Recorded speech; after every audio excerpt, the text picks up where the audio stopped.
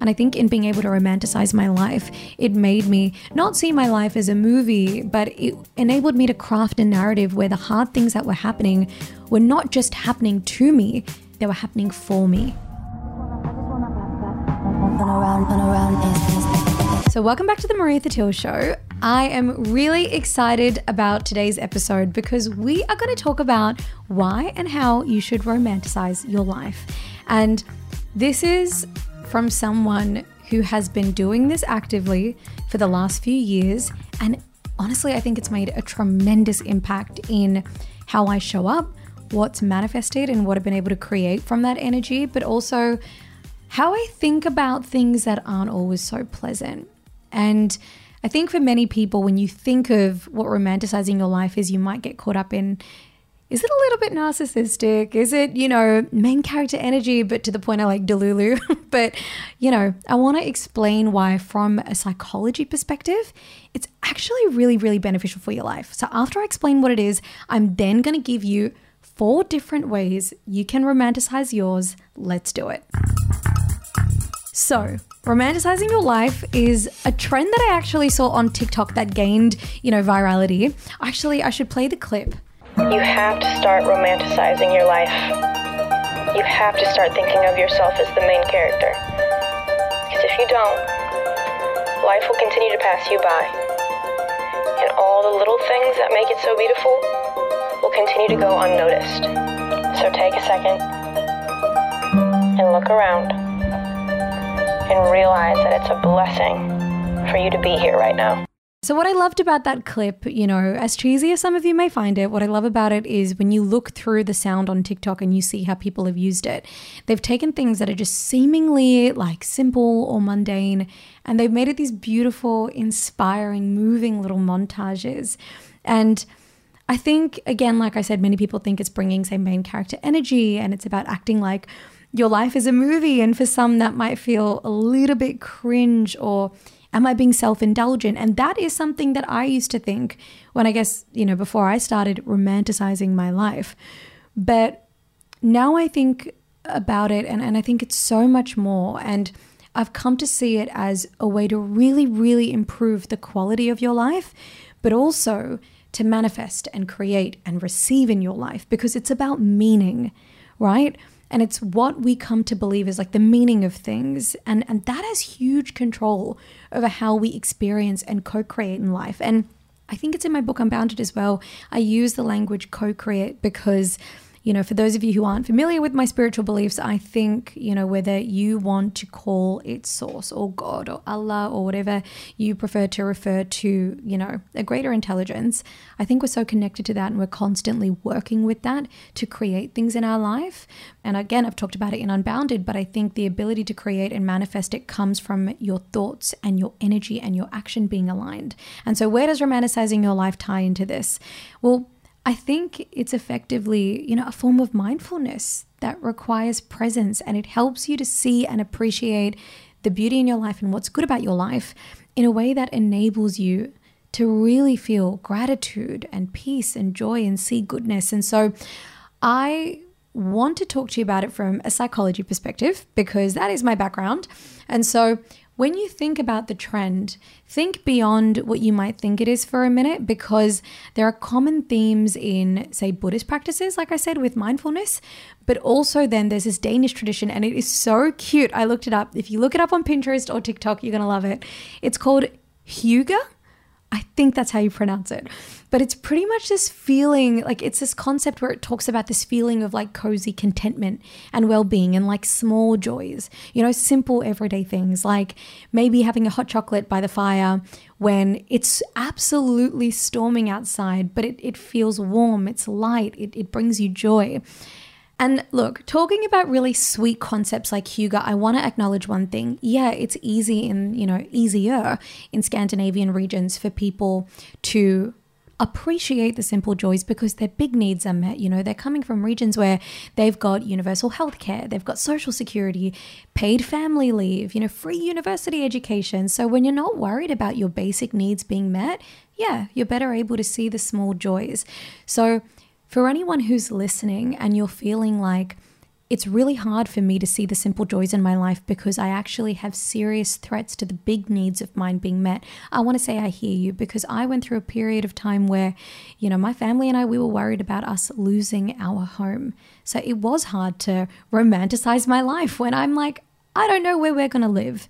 But that is why I want to stress the importance of doing something like this, because it was in the ability to romanticize my life and find meaning and see something bigger that I was able to find joy and happiness even in those dark moments.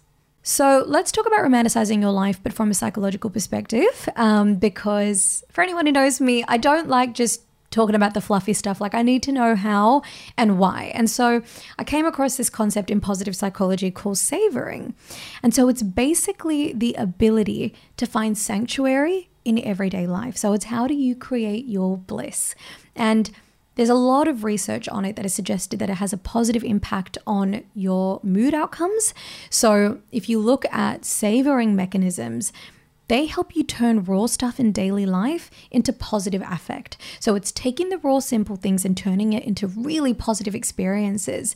And we know that when it comes to functioning as best as we can and having a broad mindset and being able to adequately use and compartmentalize our physical, intellectual, our social and psychological resources and just flourish, right? Like, we need positive emotions to do that. And so when I was looking at research on this, people who are habitual savorers, so the people who, practice these little processes like quite often, they are more likely to be able to experience positive mood even in the absence of discrete positive events.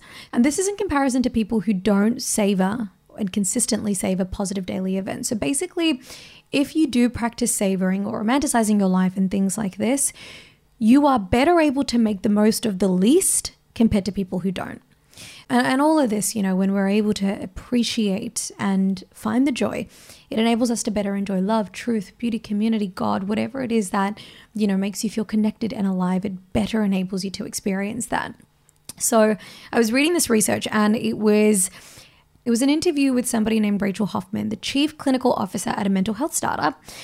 And in an interview with a publication called Self, Rachel was saying that zooming in on the details of your life can increase gratitude and joy.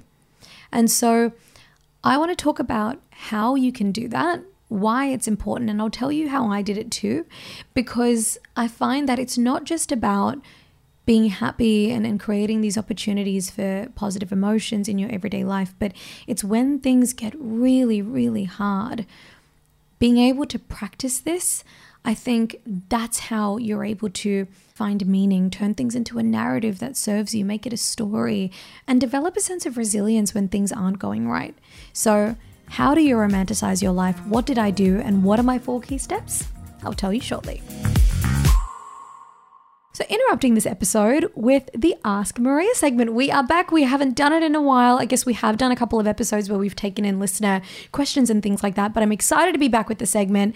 Blake, it's 3 questions. I have 1 minute to answer each. What's my first question? Okay, so this first one, it says, "Hey Maria, obsessed with the pod. I want to romanticize my life, but TBH, it's giving Home and Away or Neighbours. It's messy and it's unpredictable. How do I start seeing my life in a better lens?"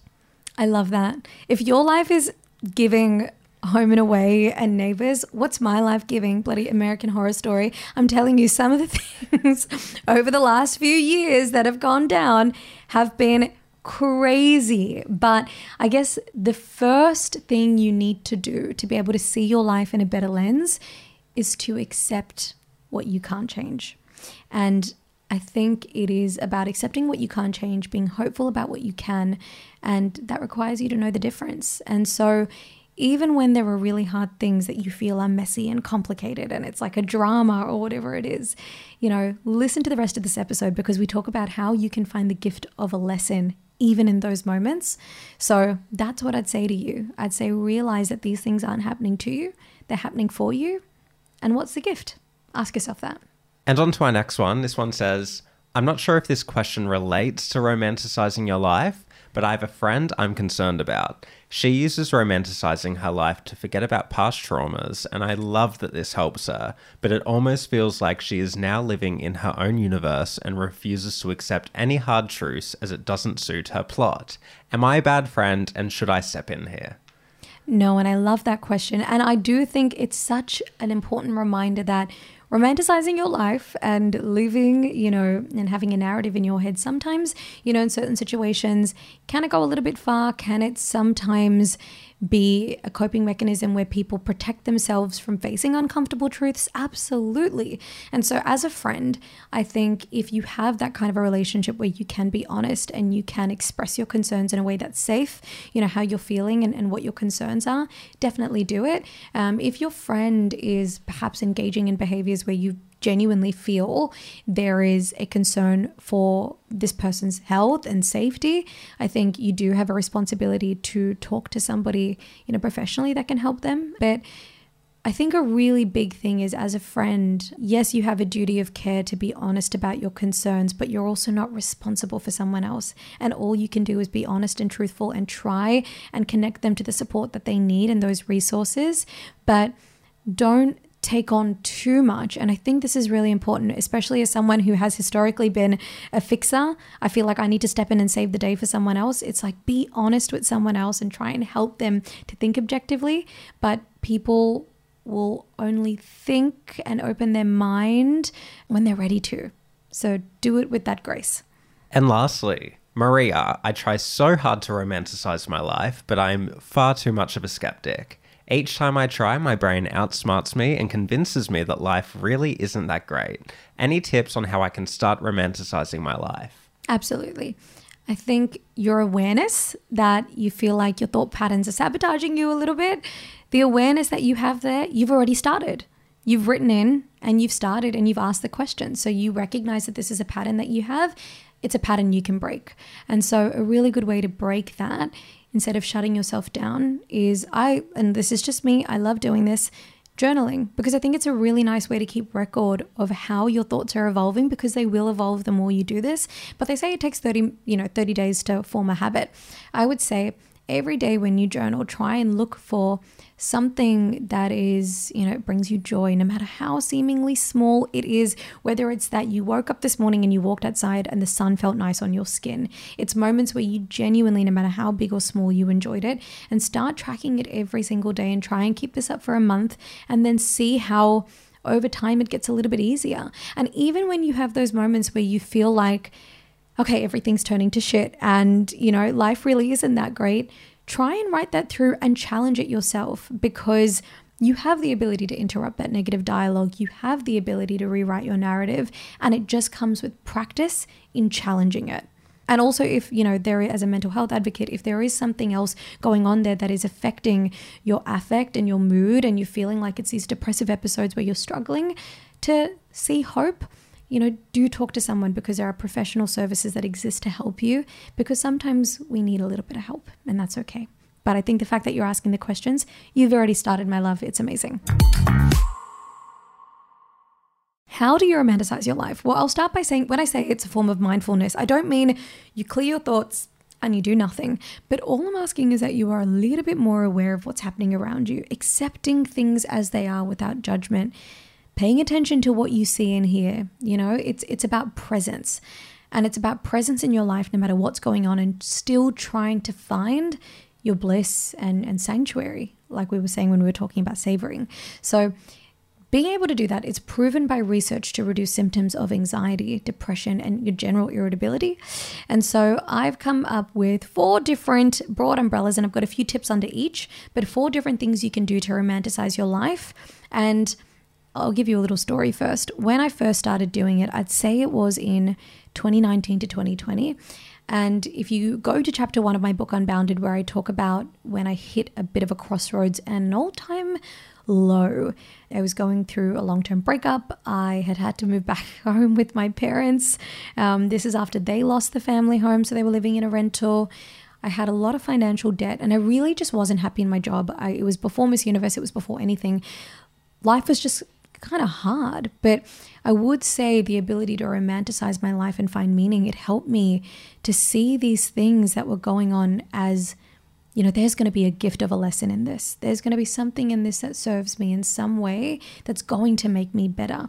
And I think in being able to romanticize my life, it made me not see my life as a movie, but it enabled me to craft a narrative where the hard things that were happening were not just happening to me, but importantly, they were happening for me.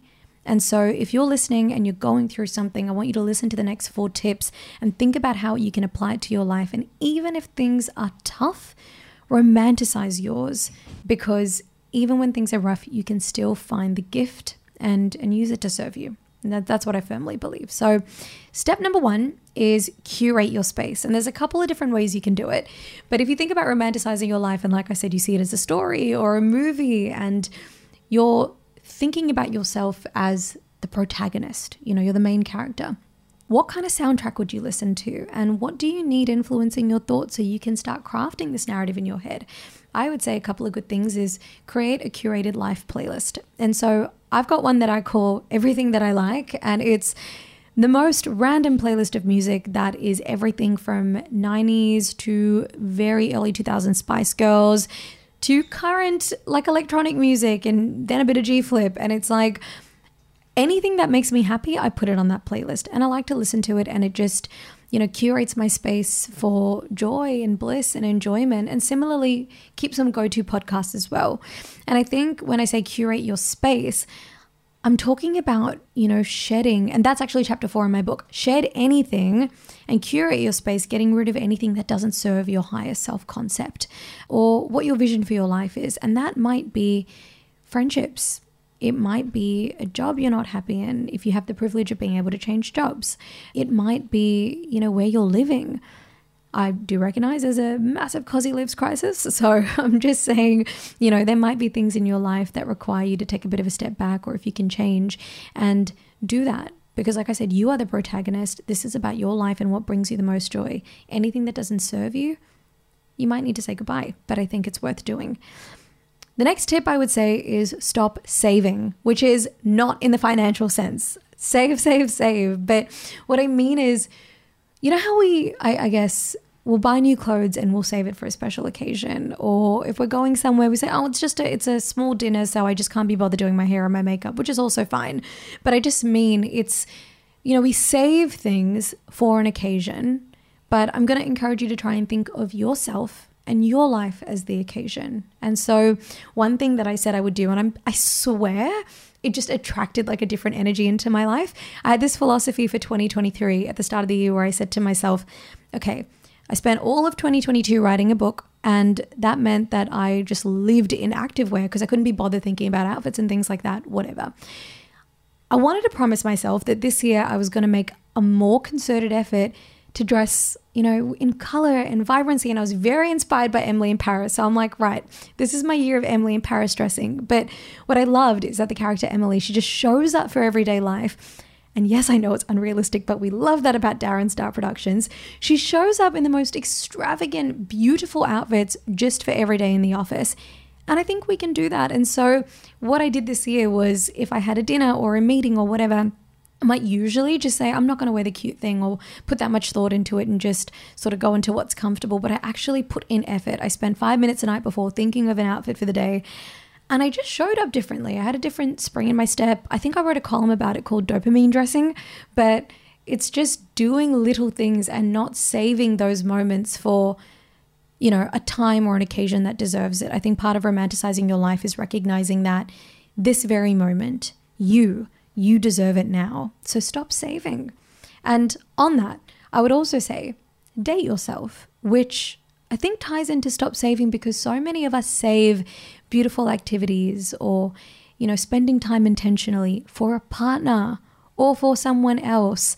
But I think it's really important, if you do want to change how you feel about your life, you give back to you and fill your own cup so that you're not pouring from an empty one. And so when I say date yourself, that can mean whatever the hell you want it to mean. It means have an item with a vibrator, or it just means spending more time intentionally with yourself, however that looks. But I think it's about getting to know yourself better. And a really cool way to do it when you are trying to romanticize your life and find the joy is do things that challenge you and scare you a little bit. Like for me, I get this stupid social anxiety sometimes. No, it's not stupid. I'm not going to, invalidate it. I do get social anxiety sometimes being in public spaces by myself. So sometimes this is so lame, but when I'm shopping, I'll pretend to be on the phone because I'm like embarrassed to be alone and like in an aisle looking at bread or something. So I'll put my AirPods in, and if someone walks past, I'll pretend to have a conversation. It's like, that is something that challenges me. So what am I going to do? I'm going to try and date myself and have moments where I am alone in a public setting, and I'm not going to try and pretend that there's someone on the phone or I'm busy or doing something. It's okay for me to take myself out to coffee and just sit in the cafe and read a book. So it's little things like that I'm doing to sort of get back to myself and have little moments with myself, because I don't need to save them for someone else. And do things that you love. Like for me, it's spending time in nature. And again, it's just, why do we reserve the best things for occasions and people that aren't us? I think if you really want to romanticize your life, you recognize that you're worth it too. Take note. That is my third step. And this is about presence and mindfulness. And this is definitely something that I do. But journaling, there are so many perks to it. It has such a profound effect on your mental health and your emotional well-being and your ability to process things. So, you can go and see the widespread benefits of journaling anywhere, but do that. But I also find that when I journal, for me, it's a way of like logically organizing my thoughts. If I'm going through something difficult, so let's take away the sunshine and rainbows for a minute.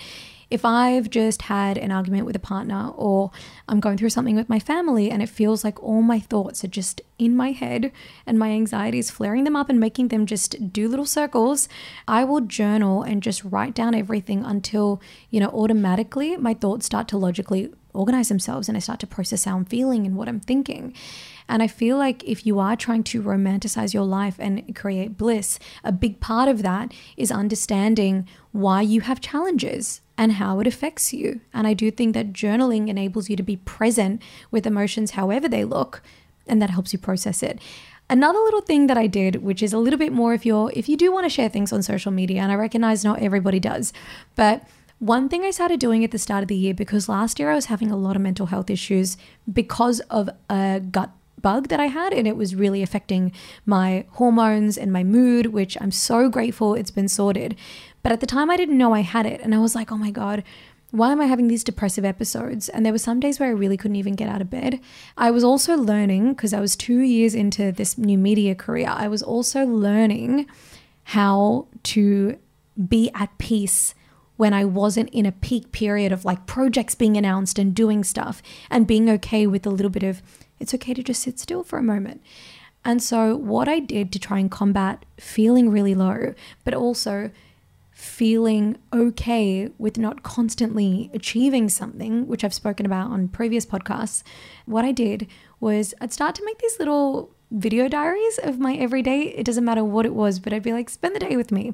And I would just capture little moments in my everyday.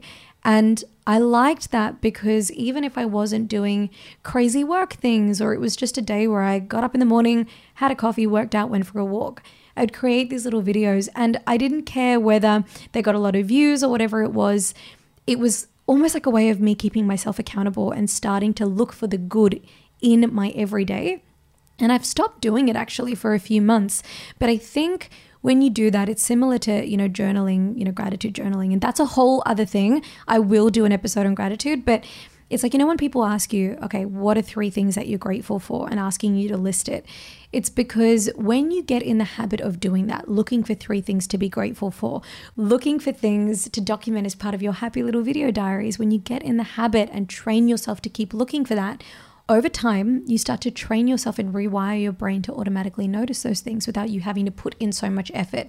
And so I found that by journaling and creating these little videos and taking note, I rewired my brain to take note of things that were really beautiful that maybe I lost when I wasn't being present. And the last one is create moments. And this is a little bit cheesier, but it is, creating those movie moments. And it's taking the little things in your life, like watering your houseplants, or grating cheese, or getting stuck in the rain and actually laughing about it. I know it sounds really cheesy, but one thing I've started doing is I never thought I was a houseplants girl, but every Monday I really look forward to going to my organic grocer. I get all my fresh fruit and I also get fresh flowers for my house, and I live alone. So it's not like I'm doing it and so somebody else sees it or whatever it is. It's just a little thing that I like to do for me. And it's just a little moment, like putting out fresh flowers every week because I'm worth it. And I think that, it comes back to that point about saving it. I used to save decorating my house and doing those things for guests, but now every week that's a moment that I choose to create for myself. Another thing I think that creates little moments is doing beautiful deeds. And it's just something that will stay with you that you might not have considered before, but it stays with you as that was a really beautiful thing that felt nice. I remember, and see, it's so vivid in my mind, and this happened 3 years ago, but it was something that could have been ordinary, but we created something out of it. When I won Miss Universe, I received a lot of flowers from like brand partners, family, friends. I think there were like 40 bunches of flowers in my house, like it was a florist. And I'm like, well, what am I going to do with all these flowers? And mum, dad, and I gathered them all up, loaded them in the car, and we drove around nearby suburbs and put little notes on them and dropped them off at random doorsteps. And to this day, I am grinning ear to ear thinking about it.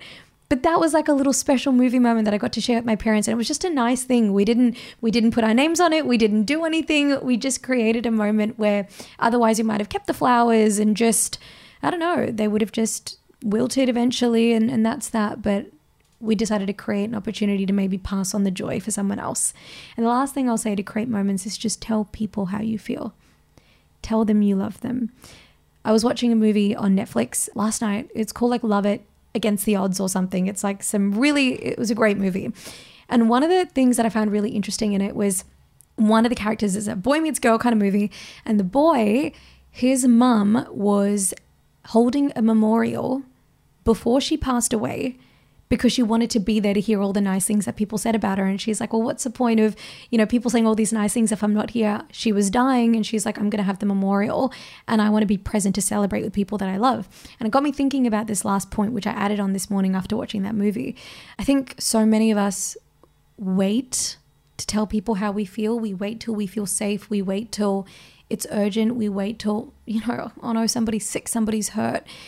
And I just think that's one thing that you'll never regret doing, telling someone you love them or telling someone they're beautiful. And whether it's sending a random text message right now because you're listening to this podcast, or writing a card to someone, or writing a letter, it's a beautiful opportunity to create gratitude and love. And I don't think it gets any better when it comes to romanticizing your life than experiencing that. And on that note, this is the Maria Thattil Show on how to romanticize your life. I just feel it's a really beautiful way to see the magic in commonplace. And, it's just fundamentally, you can look at all these little things and Google it and implement this stuff. But all it is it's the art of enjoying where you're at and appreciating beauty and significance in the everyday, because there's so much of that. And so I hope you enjoyed this episode. Let me know what you want to hear next. I'm Maria Thattil, and I loved romanticizing life with you.